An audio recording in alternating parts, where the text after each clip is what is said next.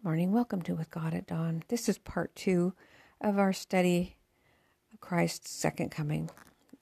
I did something and it got dropped off, and the last little bit of our study did not get recorded.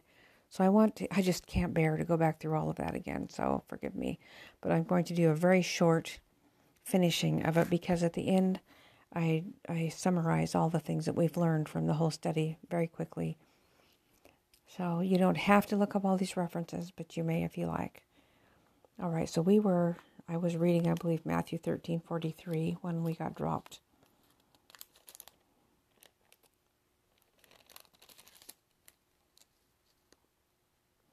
Then shall the righteous shine forth as the sun in the kingdom of their Father. Who hath ears to hear, let him hear. So we are going to have faces like the sun. We'll be shining in the kingdom of our Father. Luke 21:34-36. And take heed to yourselves, lest at any time your hearts be overcharged with surfeiting and drunkenness and cares of this life, so that day come upon you unawares. For as a snare shall it come on all them that dwell on the face of the whole earth. Watch therefore, and pray always, that you may be accounted worthy to escape all these things that shall come to pass, and to stand before the Son of God. The Son of Man, excuse me.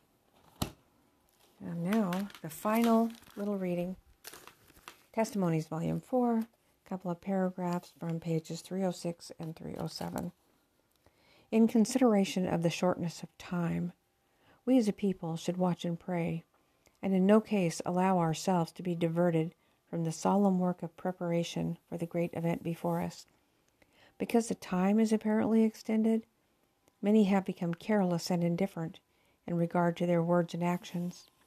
They do not realize their danger. They do not see and understand the mercy of our God in lengthening their probation, that they may have time to form characters for the future immortal life.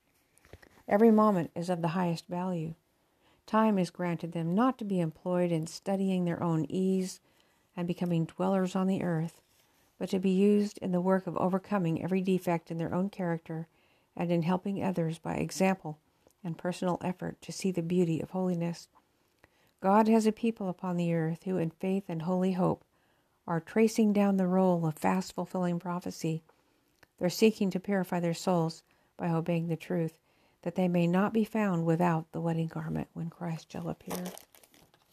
Christ's righteousness is our wedding garment. And now, allow me to summarize. We learned that Jesus has promised to come again. He will come in person as he went. He will come in clouds, visible to all. He will come with power and great glory, threefold glory, his own, his Father's, and the angels. His face will shine as the sun, his raiment as the light. The Father's glory is like the rainbow. God's glory is like a devouring fire to the wicked. The glory of one angel caused the whole Roman army that was guarding the tomb to pass out. But when all of the angels are with God, what effect will that have? The wicked will seek to hide. They will be slain by the brightness of his coming.